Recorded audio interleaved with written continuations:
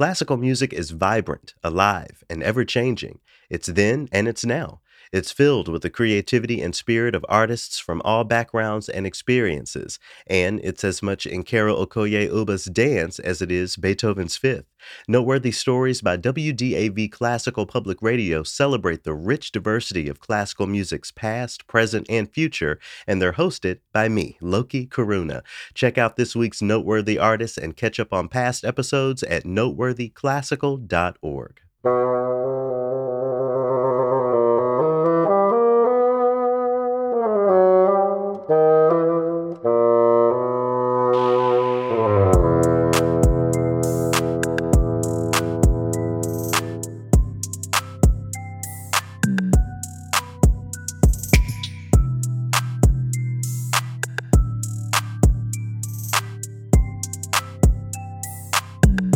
Hello, everyone, and welcome to another opus of the Triloquy podcast. I'm Loki Karuna. Appreciate you tuning in here once again. Shout out to all of the returning and longtime listeners. I couldn't and wouldn't be here without you. And thanks so much for continuing to support this show and its overall mission. To new listeners, if this is your first time checking out the Triloquy podcast, Triloquy is a show built to decolonize classical music. Each week I come here to the mic to share my thoughts on some of the latest happenings in the world of so-called classical music. I offer a recent conversation with folks who are working in the field and doing their best to make changes in the arts. And I offer a weekly Triloquy at the end, my own personal true and real take on ways to move forward in the work of shifting classical music away from this predominantly white narrative that it seems to have a lot of trouble escaping, at least seeming to, right? For more information on Triloquy, to check out past opuses, and to donate, hop over to the website. That's TRILLOQUY.org. This week, I'm extremely excited to share my recent conversation with Laura Colgate, one of the co-founders of the Boulanger Initiative. More on her and that organization here in a bit. I'm also going to speak to something I'm seeing in the orchestral field as it relates to new music. This one will be for the composers. So be sure to stick around for that. But for right now, I want to shine a light on the United States Supreme Court. Yes, specifically one of their recent decisions that I thought wouldn't impact me and my work, but I don't know. It's a decision that is indeed seeping into my day to day, and I wanted to share a little bit. Before I jump in, shout out to New York City. Me and Dell came here this week to look at our apartment and to attend the funeral of a Buddhist friend of mine. Rest in peace to Kevin Atkins. And I'll probably say more about him next week because that funeral was really profound. I'll circle back around to that. But anyway, for this week, if for some reason the news didn't make it to you, the Supreme Court of the so-called United States of America ended the legal precedent of affirmative action at colleges and universities. I'm going to read from NPR. It says, in a decision divided along ideological lines, the six-justice conservative supermajority invalidated admissions programs at Harvard and the University of North Carolina. The decision reverses decades of precedent held over the years by narrow Supreme Court majorities that included Republican-appointed justices. It ends the ability of colleges and universities, both public and private, to do what most say they still need to do, which is consider race as one of many factors in deciding which of the qualified applicants is to be admitted. Chief Justice John Roberts, who's been a longtime critic of affirmative action, wrote in the decision saying that the nation's colleges and universities must be colorblind in criteria of admission. So there's something that I know that I've addressed here on Triloquy before that I need to underscore once again, because I feel like people hear the word colorblind as it relates to human beings and hear something good or something positive. I'm going to speak to my own lived experience, and so that's the one I got. But I know that many of you can relate in some way. So being Black is a core part of my existence, and where a person chooses to stack their race or their gender or whatever as it relates to what they see as the most significant aspect of their life, that's up to them. Both of those things are true. Both of those things can be true. I want to make sure that I'm making those two ideas clear. Understanding the significance of race to and on my life doesn't invalidate more profound aspects or traits that I carry and that you carry as well. For example, if someone were to just ask me what I consider the most significant trait that I carry, I would probably say human being, or maybe even bodhisattva. I understand the nuance and potential problem in centering your identity around a single physical trait. Like that is a thing. I think that's something that people of color and otherwise need to be mindful of. But also, we all live in a country whose foundation is anti-blackness. I feel like that's a key fact to understand if you want to engage the topic of race in any way. It's something that many of the nation's conservatives refuse to see, as we're seeing here with the Supreme Court. And I think it informs decisions like this striking down of affirmative action. So, considering the history of the nation and the ways in which that history manifests in various ways today, I think it would be foolish for me to pretend that my blackness is insignificant to my lived reality, considering the fact that there are other things, again, like human being or bodhisattva, that I see even higher. So I want to hear a Supreme Court justice, uh, talk about that or really address that. When I hear someone from the Supreme Court talk about colorblind criteria, what he's actually doing is erasing me from his perspective. He's not erasing color or prejudice connected to color. He's erasing lived experiences, people as individuals as they've lived and experienced their lives. I can go over to gender. I'm not a woman. I've never been a woman, but I feel confident in saying that conversations like these also relate to gender. When you consider the reality of our patriarchal world, you can't say that a person's gender doesn't play a significant role in their lived realities, despite a person not being only that. These ideas have to be engaged when you're talking about recruitment and admissions. There are real life factors related to gender and related to race that play a role in a person's ability or inability to apply for a program, to qualify for a college program or degree field. And of course, those things play a role in even wanting to apply to these various things and opportunities in the first place. And what's in the backdrop of all of this for me is that the data shows across the board that white women were the biggest beneficiaries of affirmative action in the first place. So, Chief Justice Roberts pointing directly to race is the reason why he believes affirmative action should go away, and is extremely telling, I would say. Anyway, with this precedent, I'm getting there as far as the arts. So, with this precedent being set, there are a number of nonprofit organizations that are considering what it might mean to move forward with demographic based programs and initiatives. And when it comes to nonprofit arts organizations in particular, there are many of us that really center equity in the work. I think the idea is that no one wants to be sued. People aren't foregrounding the opportunity to get into some good trouble in this capitalist society. Nonprofits built to support composers, built to support diversity in music, school education. This is something that, they have to think about, that we all have to think about. I'm really seeing people, I toe the line here because I can say, well, we need to be ready for any and everything. But if I really consider the role of an organization and the individuals that, these nonprofit arts organizations are built to support, I'm beginning to think that it's a fair argument to consider these implications and at least have the conversations. It's really a tough thing. So many other organizations and institutions that I engage personally, are in this exact work. I mentioned Laura Colgate is going to come on the show here in a few minutes.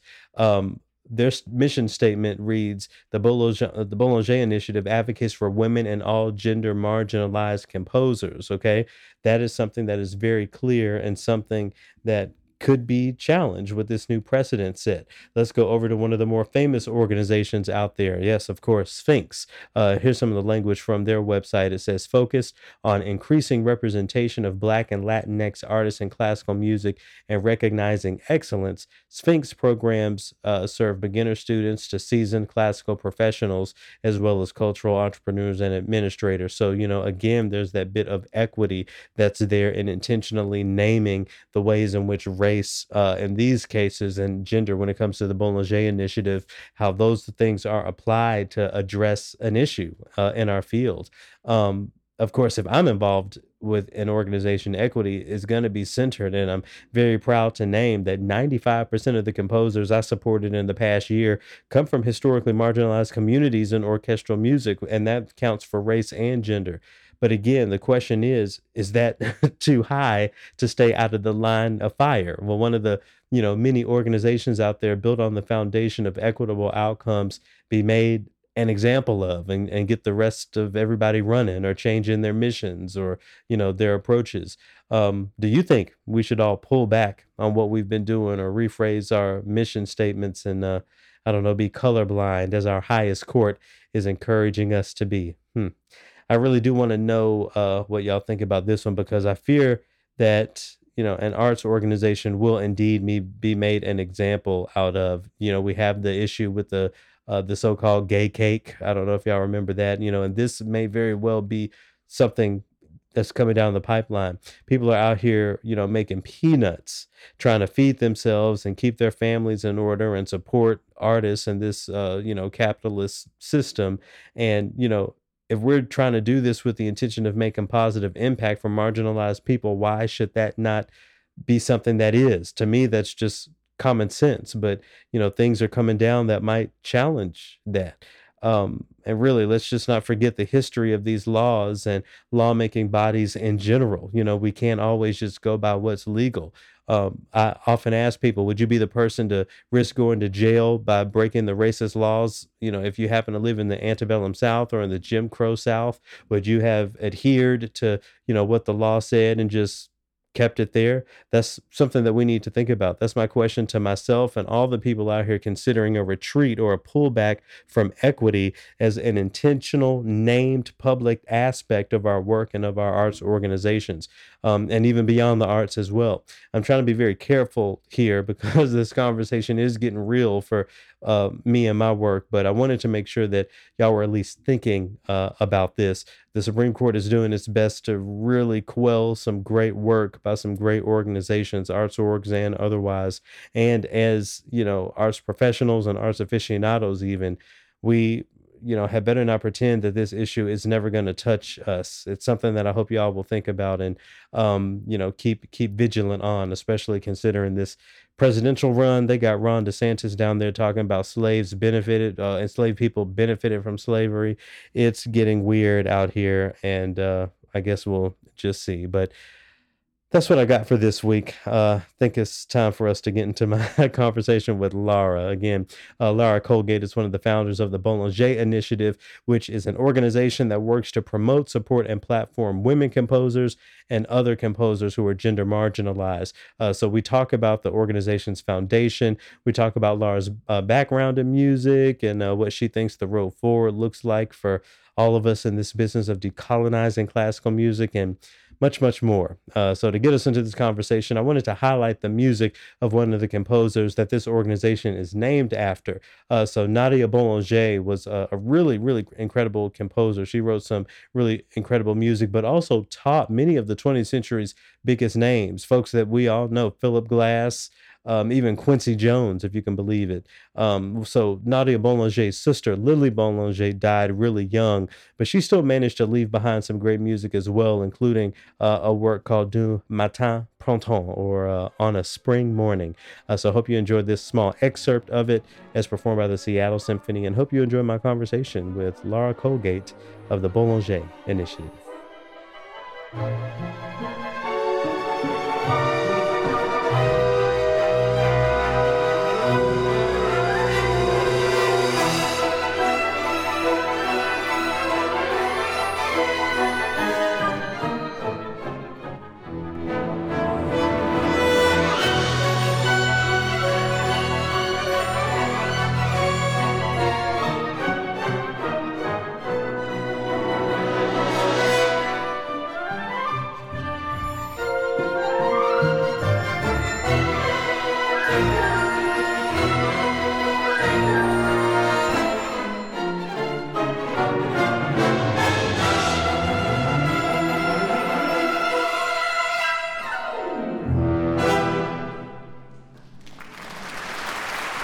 Society changes and the way we think changes, and awareness really has changed.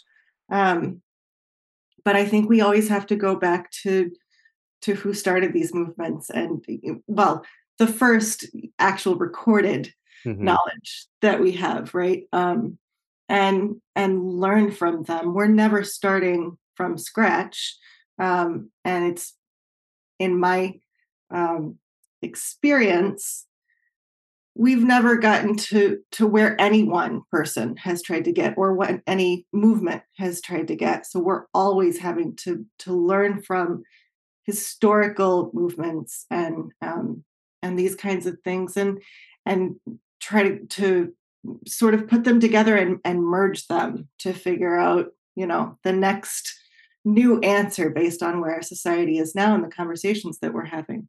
Yeah, considering the historic nature of so many of these conversations, how, none of us are starting from scratch, as you said. How do you keep the faith?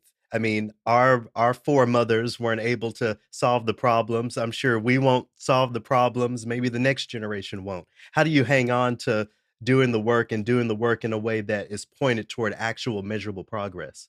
I the whole reason that I started this work and co-founded Boulanger Initiative, there was always a real balance between the level of frustration and the level of inspiration. Mm, And going back and listening to the music and performing the music and going back to why we're doing this, because there's so much great music out there oh, yeah. that's not known and not heard and not performed and not recorded. And every time I get a little bit too much of the frustration, I always try to go back to the inspiration and really hone down on that. Yeah, a balance between the 2 for sure. Mhm. And I definitely wanna talk about, the Boulanger Initiative and, some of its current initiatives, but a little about you first. What's your musical background? How did you get into this world in the first place? My older brother, he's 4 years older. I was playing cello when I was still a fetus, when I was in the womb. And so I essentially went to every one of his lessons from the time he started playing cello. And I started singing all of his songs before I started speaking. My parents knew that they had to get an instrument in my hand from an early age. And I started piano and violin when I was 4 years old. Was very lucky. Memphis, Tennessee had a great Suzuki program. So I started traditional Suzuki and realized during youth orchestra that I really loved playing in orchestra. So I started focusing more on violin and piano. And um, when I was 9 years old, I knew that that was what I wanted to do with my life, that I had to eat and breathe music every day, that it was my calling. With cello being a part of your foundation, I'm sure, the story of, Jacqueline Dupre is one that you're very familiar with, among many. Sort of a sidestep conversation back into diversity. I actually forgot that you're from Memphis. It seems like being from Memphis, um, it kinda makes conversations about diversity a little silly sometimes because when I was coming up, there was no such thing as a predominantly white space, in a city like Memphis. Do you have a similar thought or experiences in those sorts of conversations considering your Memphis connection?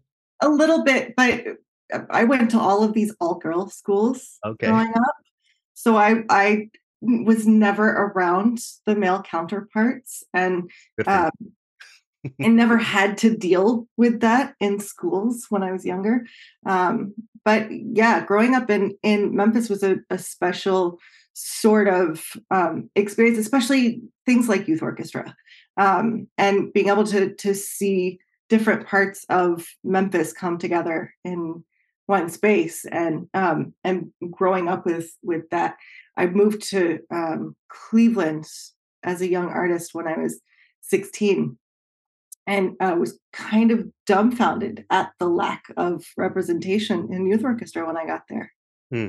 So it sounds like that was the moment because going to an all-girls school, it doesn't seem like gender parity would be a conversation or at least not something that would be front of mind, but entering that youth orchestra space is when you realized there was an issue. Absolutely, yeah. It's specifically going to higher education. Once I entered Cleveland Institute of Music, um, it started popping up more and more in my head. There's so many aspects of gender diversity within the arts to be explored when it comes to composers, when it comes to programming, people on stage, who's on the podium. I wonder if this realization that you experienced was pointed in one of those specific directions, or was it just across the board, something that you saw? It's the real impetus came when I was in a professional string quartet for a number of years, and it was an all female string quartet, and we realized at some point that there wasn't an all female string quartet that all had doctorates. Hmm. And we went into a doctorate program at University of Maryland together at the residency there, and made that sort of our goal that we were going to become that first quartet of all women to have doctorates. And um, I actually went through a spinal injury and ended up not being able to play for a long time. And actually, I didn't know if I would ever play again. But I had gotten through the coursework of my doctorate, and I'd gotten to the point where I could start my thesis, my dissertation. And I knew that I wanted to focus on women composers, but because I didn't know if I would play again, I went into the world of writing and research, and the world, the wide world of historical books, and what exists and what doesn't became the forefront for me. Really delving in, finding such an abundant wealth of music that I had never been exposed to, and I had never gotten to play, because you're required to play things in your undergrad degree and your masters and your and competitions for string quartets and all of this. You don't get to choose, right? You're told what you're going to play. Hmm. Um, and as soon as I became aware how much incredible music was out there, it wasn't an option anymore. It was, I had to do something about Yep. it. Yep. Without sounding like I'm trying to virtue signal or anything, the fact of the matter is it's happenstance, but I'm proud to say when I entered undergrad at the University of Memphis, my very first paper on a composer was on Hildegard von Bingen. I just remember thinking, who are some of the historical women who I can write about? And that's sort of how that started for me. I wonder if you remember who were some of the first women who you discovered or learned about by opening up a textbook or an encyclopedia? Um, Anyone who had an already familiar name. So you could always, and usually they have their own little box or Mm. paragraph. So that chapter on Robert Schumann, there's like a little box on Clara Schumann, or Felix Mendelssohn. There was a little paragraph on Fanny Mendelssohn, and you only heard about them in context of their male relationship counterparts. Right.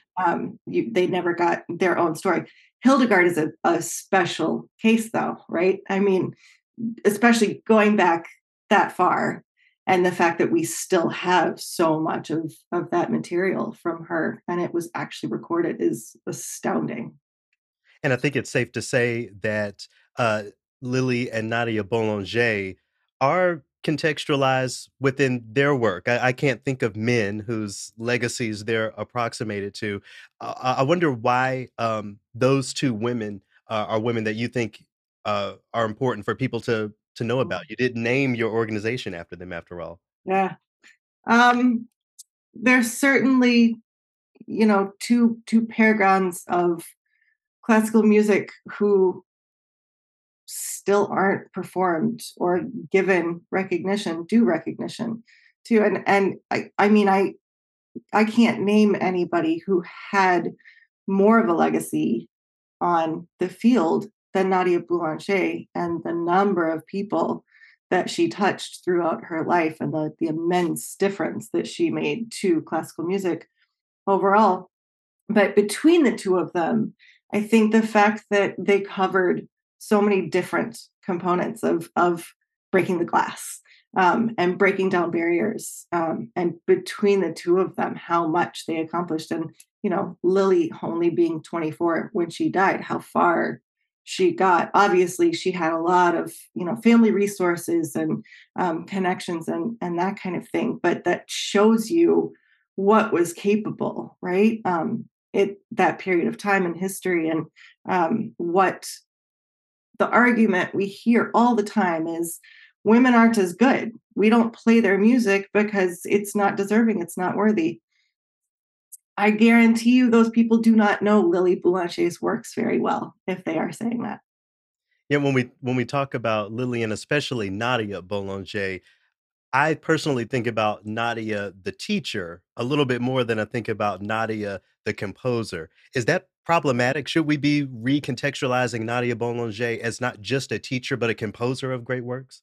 She did it to herself, actually, in her own lifetime. She made a very um, conscious decision to move into the educator's realm. And I think it was partly because of how much Lily had done at a young age and how incredible her works were. And Nadia had such a distinct voice when it came to educating. And I think that she recognized that she didn't have the level of skill that she wanted as a composer. So, from Lily and Nadia Boulanger to the Boulanger Initiative, I wonder and first of all, congratulations on 5 years. Thank I you. I wonder if you'll talk about, the birth of the Boulanger Initiative and uh, what the journey has looked like for you so far over these past 5 years. Yeah, it's been a fast 5 years and a very long 5 years at the same time.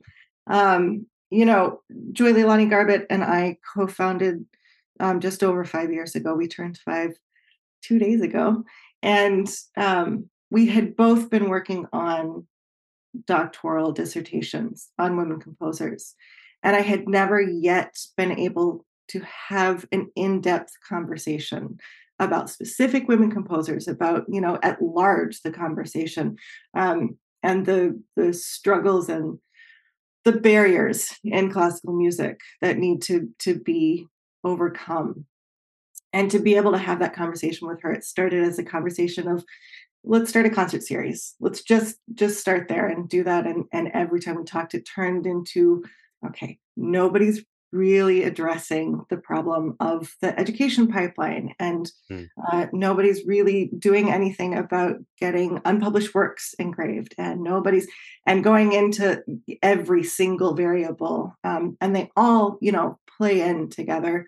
So figuring out that there wasn't a sort of hub for all of this to get done. There's great grassroots organizations and individuals doing works in specific areas, but there was no place to bring all of that together in one place. And I honestly didn't think that we would get this far in 5 years.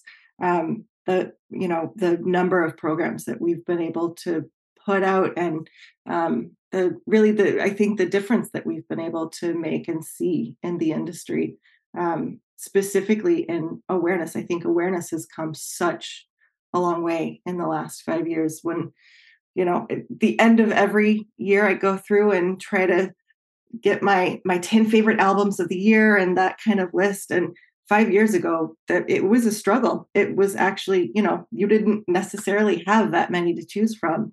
And now there's so many recordings coming out, and getting to go through that list at the end of every year and listen to everything is just, it's a completely different process than it was 5 years ago. Have you had to engage much pushback over the tenure of your work with the Boulanger Initiative? I can picture in my mind people saying, "What do you mean? We have Jennifer Higdon, who's one of the biggest names. We have Jesse Montgomery, who's one of the biggest names." Do you have to deal with that sort of dialogue much? Yes. It's usually more specified to different areas, and it's having the oversight over the entire industry and saying, okay, well, yes, and we have these incredible composers who still have unpublished works that are tied up in estates, or pieces that we still haven't been able to get our hands on. And we know that they're deserving composers, but there just hasn't been the attention to that kind of thing. So being able to make those arguments on a flip side of whatever it is that they're pushing back on, and being able to look at the industry as a whole and all of the needs across the entire classical music community makes a big difference. With all of those needs, with the breadth of the work that is to be done, why do you think it's important to put a lot of energy into composers? Again, we can talk about the lack of gender equity on the podium and academia in so many areas. Why is focusing on composers and composition so vital? I think that it puts focus into a lot of other areas. Mhm, So if we're talking about the orchestral stage and the lack of um, programming specifically towards non-living women composers, then you're automatically having the conversation who's making the decisions on programming, right? And that's usually the music directors. And the music director has such an artistic oversight. And the fact that actually this just came out in the most recent League of American Orchestras report that in the last 10 years, representation of women music directors has gone down mm. across American orchestras, which is like absolutely I never would have actually guessed that until that number came out, and it's largely the larger budget orchestras, right? Because they move at such a glacial pace, and there's so much oversight and councils and board conversations and all of this. But really, a lot of times it comes down to that one music director making that decision. Especially for smaller organizations, they can make changes faster and do all of that, which is why representation is getting better in smaller orchestras than it is in the larger budget orchestras. Um, but I think the whole industry is at least trying more than they were. The awareness and the conversation has changed, and that's where you have to start from. We can we can say that the industry is trying. You mentioned the League of American Orchestra report. I also want to lift up the organization Donne, who has done incredible work in documenting this issue and putting the numbers out there. Single digit representation, of women composers in many aspects is what we're looking at. We can say that the industry is trying, but to many people, myself included, that doesn't look like an attempt. Do you think people just don't care? We need to raise awareness? What do you think is really at the root of this issue? Um, the biggest pushback that I'm seeing, and I say this as an orchestral musician. I'm the concertmaster of National Philharmonic, so I live in that orchestral world. Um, so I take a lot of the context from that. But even if the music director wants to program something, you still have tenured musicians who may have been there for decades and they've gotten comfortable in their jobs. They haven't had to practice and learn new repertoire for Mhm. however long. And, they don't necessarily feel that creative impulse anymore. There's a stagnation that I think starts to happen when you just play the same repertoire over and over again and nothing new is asked. And I think that what we're seeing with younger musicians, especially in higher education right now, is that they're not just starting with a different awareness, but they are pushing the conversation forward and they're making things happen right now. And I think that that's trickling in to some of the older generations and the orchestras and the industry organizations a little bit more. Um, but there's so many components to it, to figure out. You have to look at every single orchestra Mhm. individually to figure out what it is. And a lot of times I think that it's, even if they want to do it, they don't know how to do it. They don't know where to start, or use nonprofit organizations for the most part have such a small um, operating budget to be able to put to any new initiative, and to ask their already overworked staff and overwhelmed staff members to try to expand on the work that they already are committed to doing is, first of all, it's not fair. They shouldn't have to. But then you have to find the resource. You have to find somebody new who does know how to do it. You have to figure it out, and it does take time to do that. But that's why things like Boulanger Initiative have to exist.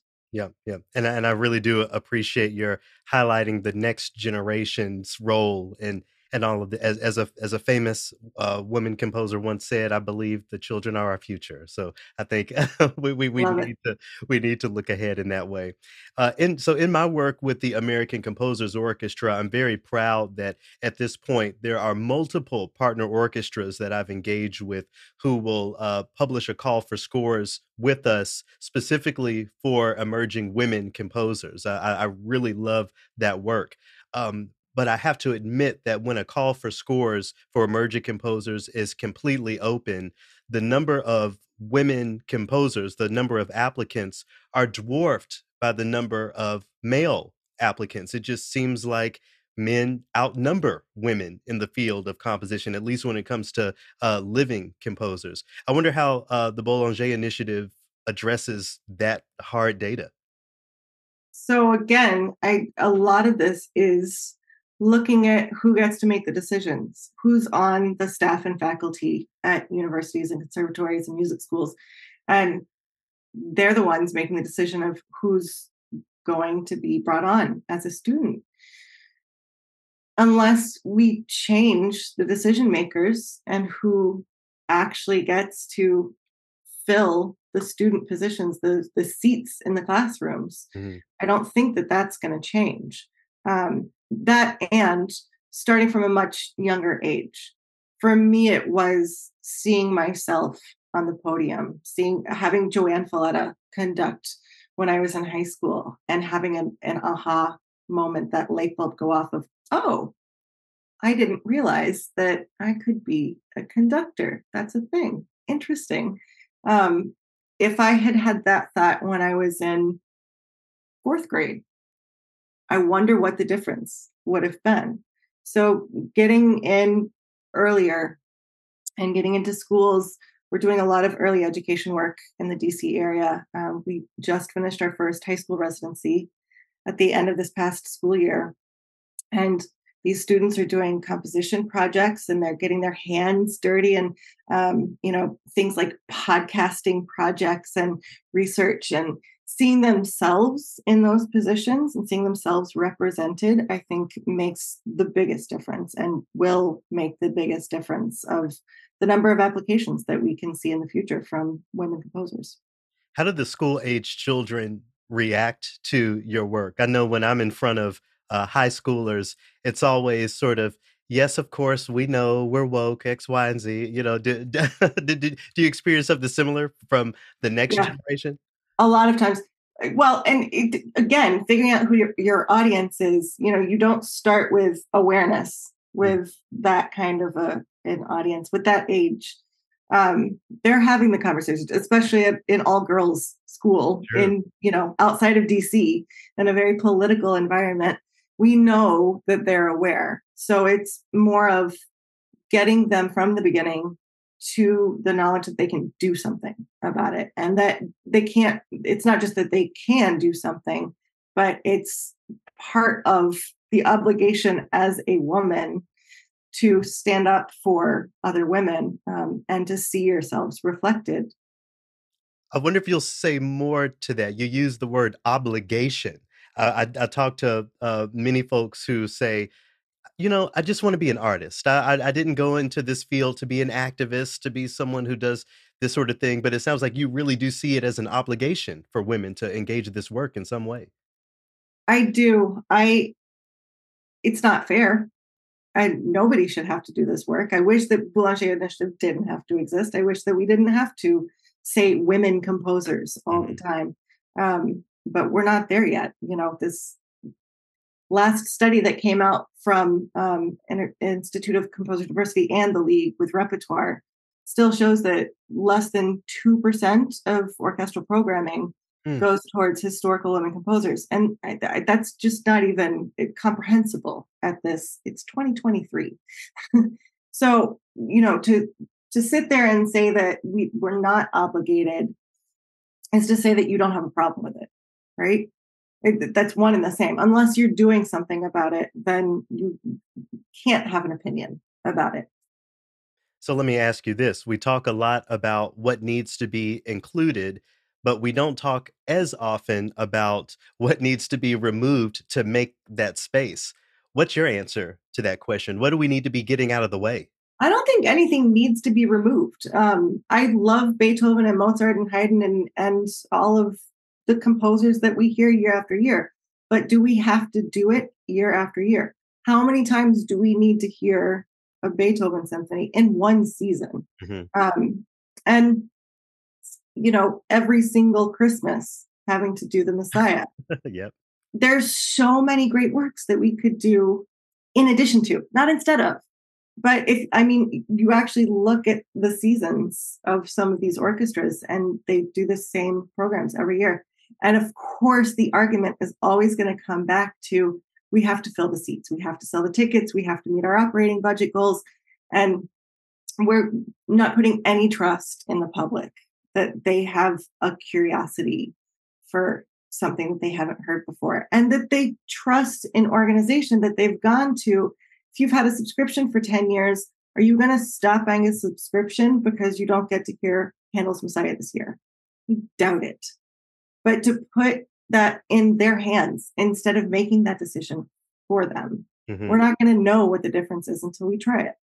I mean, there is a whole Christmas oratorio by Margaret Bonds, but we repeat the Messiah every year. I won't get on my soapbox right now, but but speaking of Margaret Bonds, I wonder if you'll speak to some of the ways the Boulanger Initiative has engaged some of the more intersectional aspects of working toward gender equity. So women with different abilities, BIPOC women, trans women. How does the Boulanger Initiative engage that part of the work?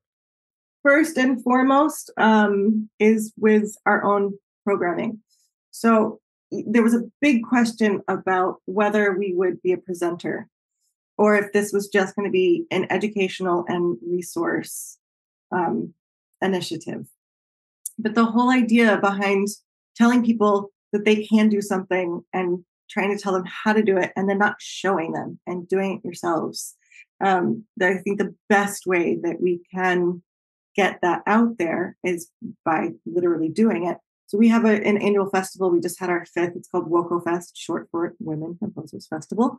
Um, and it's such a beautiful coming together of so many different demographics and backgrounds and partnerships, organizations from largely from the DC region. We like to have a healthy amount of representation locally, but really bringing people from all over the country, um, and really from different age categories, from different experience backgrounds, making sure that we have some great new and upcoming composers and artists and performers, but that we also have, you can name these composers. You've already seen them in the industry.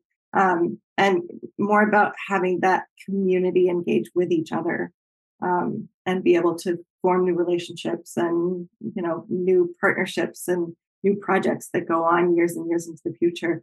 That I think the best way to do it is by showing people that it's really not that hard. Mhm, yep, and it makes me or people like me feel like one of the cool kids when I look at the lineup for, WOCO and I see, Inti Figas Vizueta, who I know, or Brittany J. Green. I'm like, "Oh, wow, I know those women. I'm a part of the conversation. We're doing it here." Yeah, totally. So there are a couple of specific initiatives that the Boulanger Initiative has been engaging. I wonder if you'll talk about both the Music Inclusion Hub and redefining the canon. These seems like two initiatives that are very specific in scope with very specific goals. Yeah, sure. The Music Inclusion Hub is our newest venture. We have partnered with Decomposed in Chicago and Castle of Our Skins, which is based in Boston, and are very, very fortunate to have received the Sphinx Venture Fund Award for the Music Inclusion Hub this coming 2 years that it covers. And the idea behind this is to have a virtual hub online with educational resources, which include all historically underrepresented identities, um, and we'll have education resources for everything from kindergarten up through college age musicians. um, and being able to do something on that scale with one organization takes a very large organization, Mhm. and to try to bring together the actual people who are boots on the ground doing the really good work, in the industry, in education, in educating the next generation, and putting out music and that kind of thing. It was sort of this beautiful coming together of these three organizations, and kind of finding that there was overlap, but there are also very specific things that we're focusing on separately. That once you bring them together, this Music Inclusion Hub, this virtual center, can cover so much ground. And then also, redefining the canon. This is something that, I remember, I don't know, maybe a couple years ago or a year ago now, I, just out of curiosity looked at, the audition list for I forget what orchestra it was, but just seeing these same excerpts that we have been, pounding into the ground year after year, generation after generation. What's the goal of redefining the canon, and what are the steps toward that goal? So, redefining the canon partners with different orchestras to help update their excerpt lists. And there's so many reasons to do it, but I think one of the largest is, again, as a woman, I'm way more excited to take an audition if I see Amy Beach on the Mhm. excerpt list, if I see Margaret Bonds and Florence Price, and any women, especially historical women composers.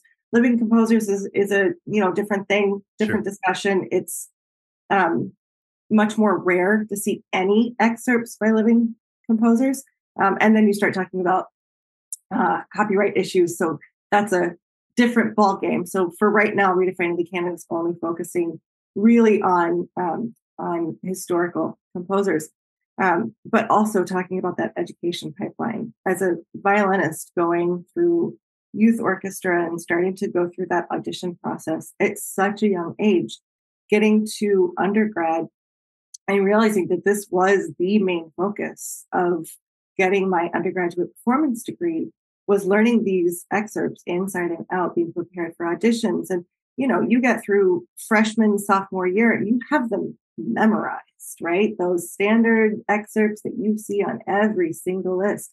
What if we can get this next undergrad students to the same point, but with Amy Beach and with Florence Price? If they know these pieces as well as I know the, Mozart 39 Mhm. excerpts, then we're not even talking about the same ballgame anymore. Once they're in the industry and they are professional orchestral musicians, then there is no pushback because they already know it. Yeah. It's ingrained in them from the beginning.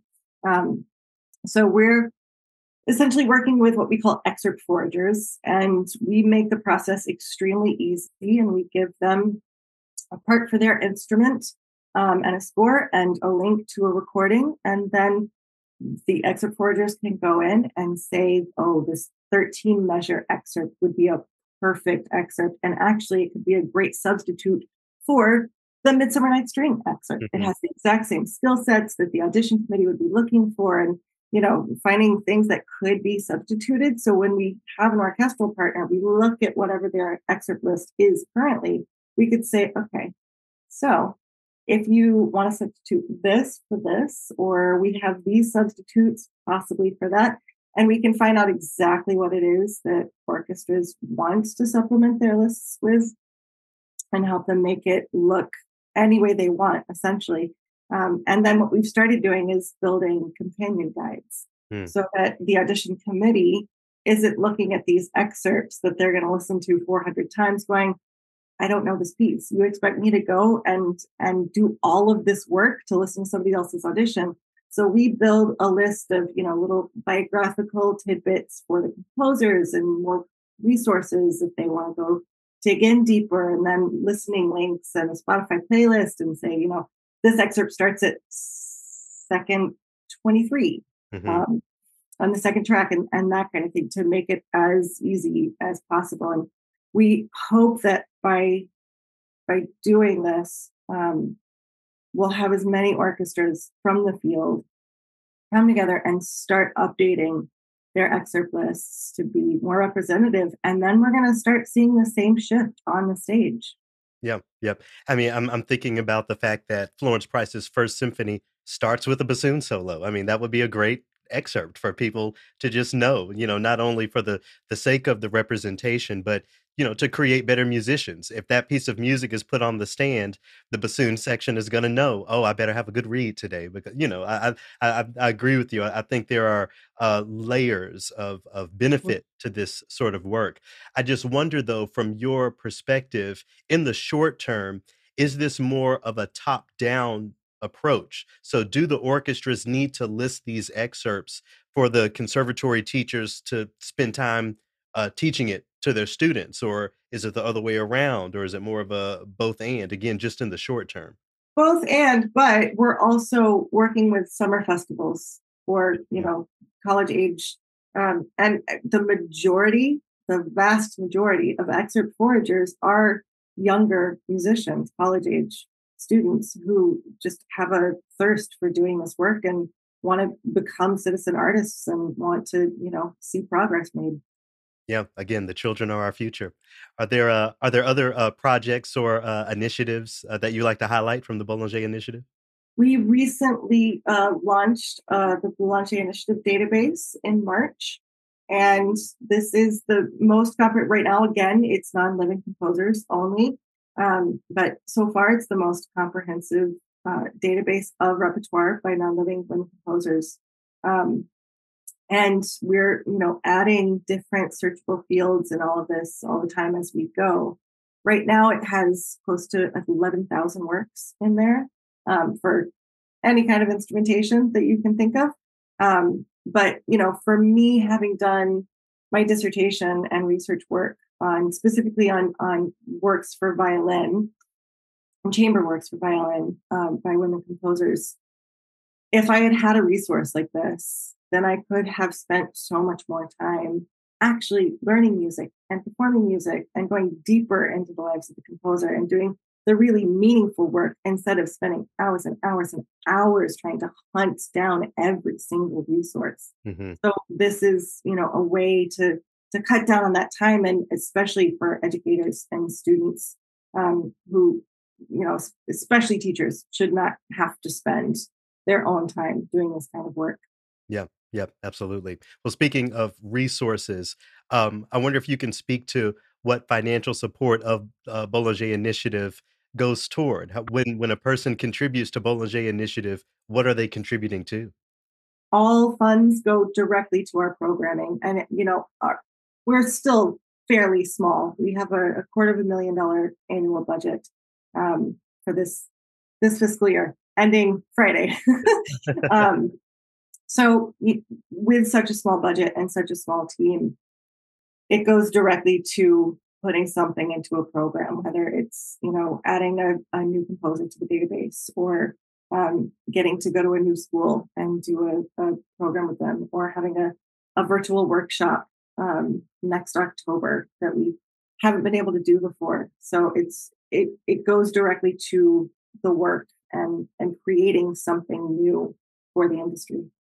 I'll be sure to have information about how people can contribute to those programs in the description of this. But I wanted to close by sort of returning to a topic we touched on a little earlier. We can, build the programs, we can create the initiatives, but at the end of the day, there are always gatekeepers. There are always people with the yes or the no power. From your perspective, I wonder who you see as the biggest gatekeepers. Who are the individuals who, the field should really be applying pressure to? Is it conductors? Is it conservatory teachers? Is it arts administrators like me? Who do you see as the ultimate key holders? I think music directors is one of the biggest ones.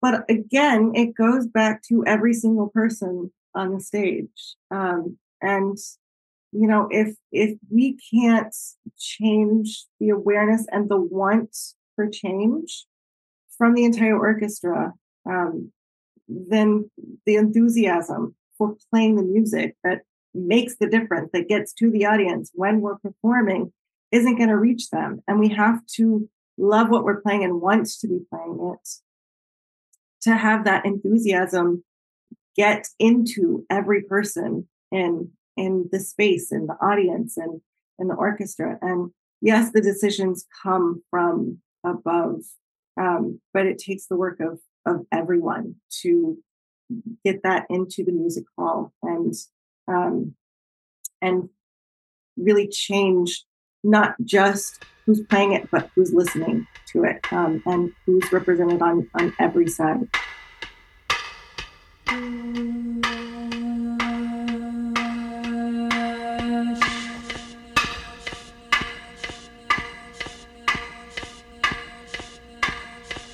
Stop pretending. Stop pretending. Stop pretending. Stop pretending. Do it in reality. A little bit there of a tune by Pamela Z called Echo Location. Pamela Z is a force in the world of creative music today. If you don't know her, you really should. But I wanted to put a bow on my conversation with Laura with that tune because the lyric that you heard there, Stop Pretending, was really speaking to my spirit. As you heard there, Laura considers the work of platform and women composers something that's all of our work. And we have to stop pretending that putting this work in other people's hands is going to result in something worthwhile at the end of the day. We've been here before. We've existed in a white male dominated classical music ecosystem for generations. They didn't change that, but we can. So let's stop pretending that this is someone else's work. Do what you can for a woman composer today, even if that's just giving a living, breathing woman composer a spin on Apple Music or Spotify or whatever. We got to do what we can. So, shout out to the Boulanger Initiative for reminding us of that so often and doing the great work of supporting women and gender marginalized composers. Shout out to Laura Colgate and huge thanks for being here on Triloquy. All right, so for this week's Triloquy, before I start, I want to state that this information is sensitive enough for me not to be extremely specific, but it's something that I want to put on your radars, especially those of you who are composers who have composers in your lives.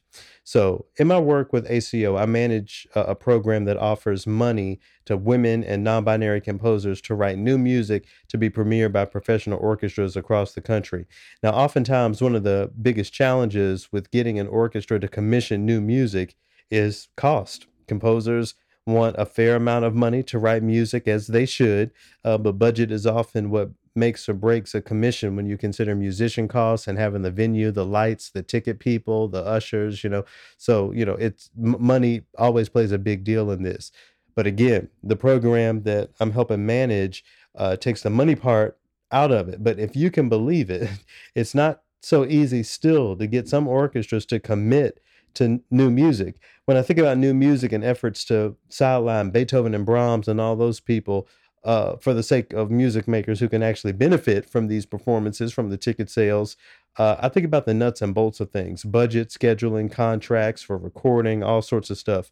And I'll admit that these things taken care of can be a lot. The things that, make or break an opportunity for a composer trying to make it, in addition to the money, falls when certain logistics can't be put together. But at the end of the day, there are a lot of variables. But what I'm getting to is that at the end of the day, the yes or the no behind a new music commission, behind a living composer getting a little paycheck, is no more than that. Just a simple decision. It's been frustrating me a little bit to come to an orchestra with everything but a fruit basket in hand when trying to give them the opportunity to support an emerging composer. And the answer is no. I'll speak plainly here as much as I can. I can't even pay some orchestras to support music by living, breathing women. So what does this mean to you? When you hear me say that, what does that mean? I could talk about which orchestras I'm thinking about in particular, but at the end of the day, it doesn't matter because that's not as important as the status quo. If you just look at most orchestras rosters, you will see, things that are more or less the way things have been for a long time. So what does this mean largely? For me, I think it means that we got to put more pressure on more people. After I cut off the mic when I was speaking with Laura there, we talked a little bit about who are the actual gatekeepers. And more, I'm discovering that it's all of our work. Just as she said at the end of our dialogue, is orchestral musicians across the country, you know, that could say no to status quo programming in orchestras. I believe things would change with that sort of collective action. With some heads roll maybe. With some people potentially be out of a job for challenging administration so heavily, that certainly could happen. But should that just be the end of the story? Should musicians, arts administrators, everyone, conductors just accept the status quo from whoever we're getting it from, and just do that? Just do it like that as it's always been? My answer is no. And I do acknowledge the privilege, from which that opinion comes. My livelihood does not rely on playing the bassoon or working with a traditional orchestra. So, maybe it can seem like armchair quarterback in many ways, but that's just my vision. This sort of collective action and education and understanding is what it really takes that to decolonize classical music. And it's not just for the sake of it. Think about all of the composers that would have some income, the impact on communities if we think about doing this equitably with diversity at the front. For every performance that happens in a concert hall, that is money, that is opportunity. Those are resources that could be going to someone, and we have to think about what we're going to do. These are questions there that I hope you'll spend some time chewing on this week. Even if you don't work in the orchestral field, apply that to whatever field you work in.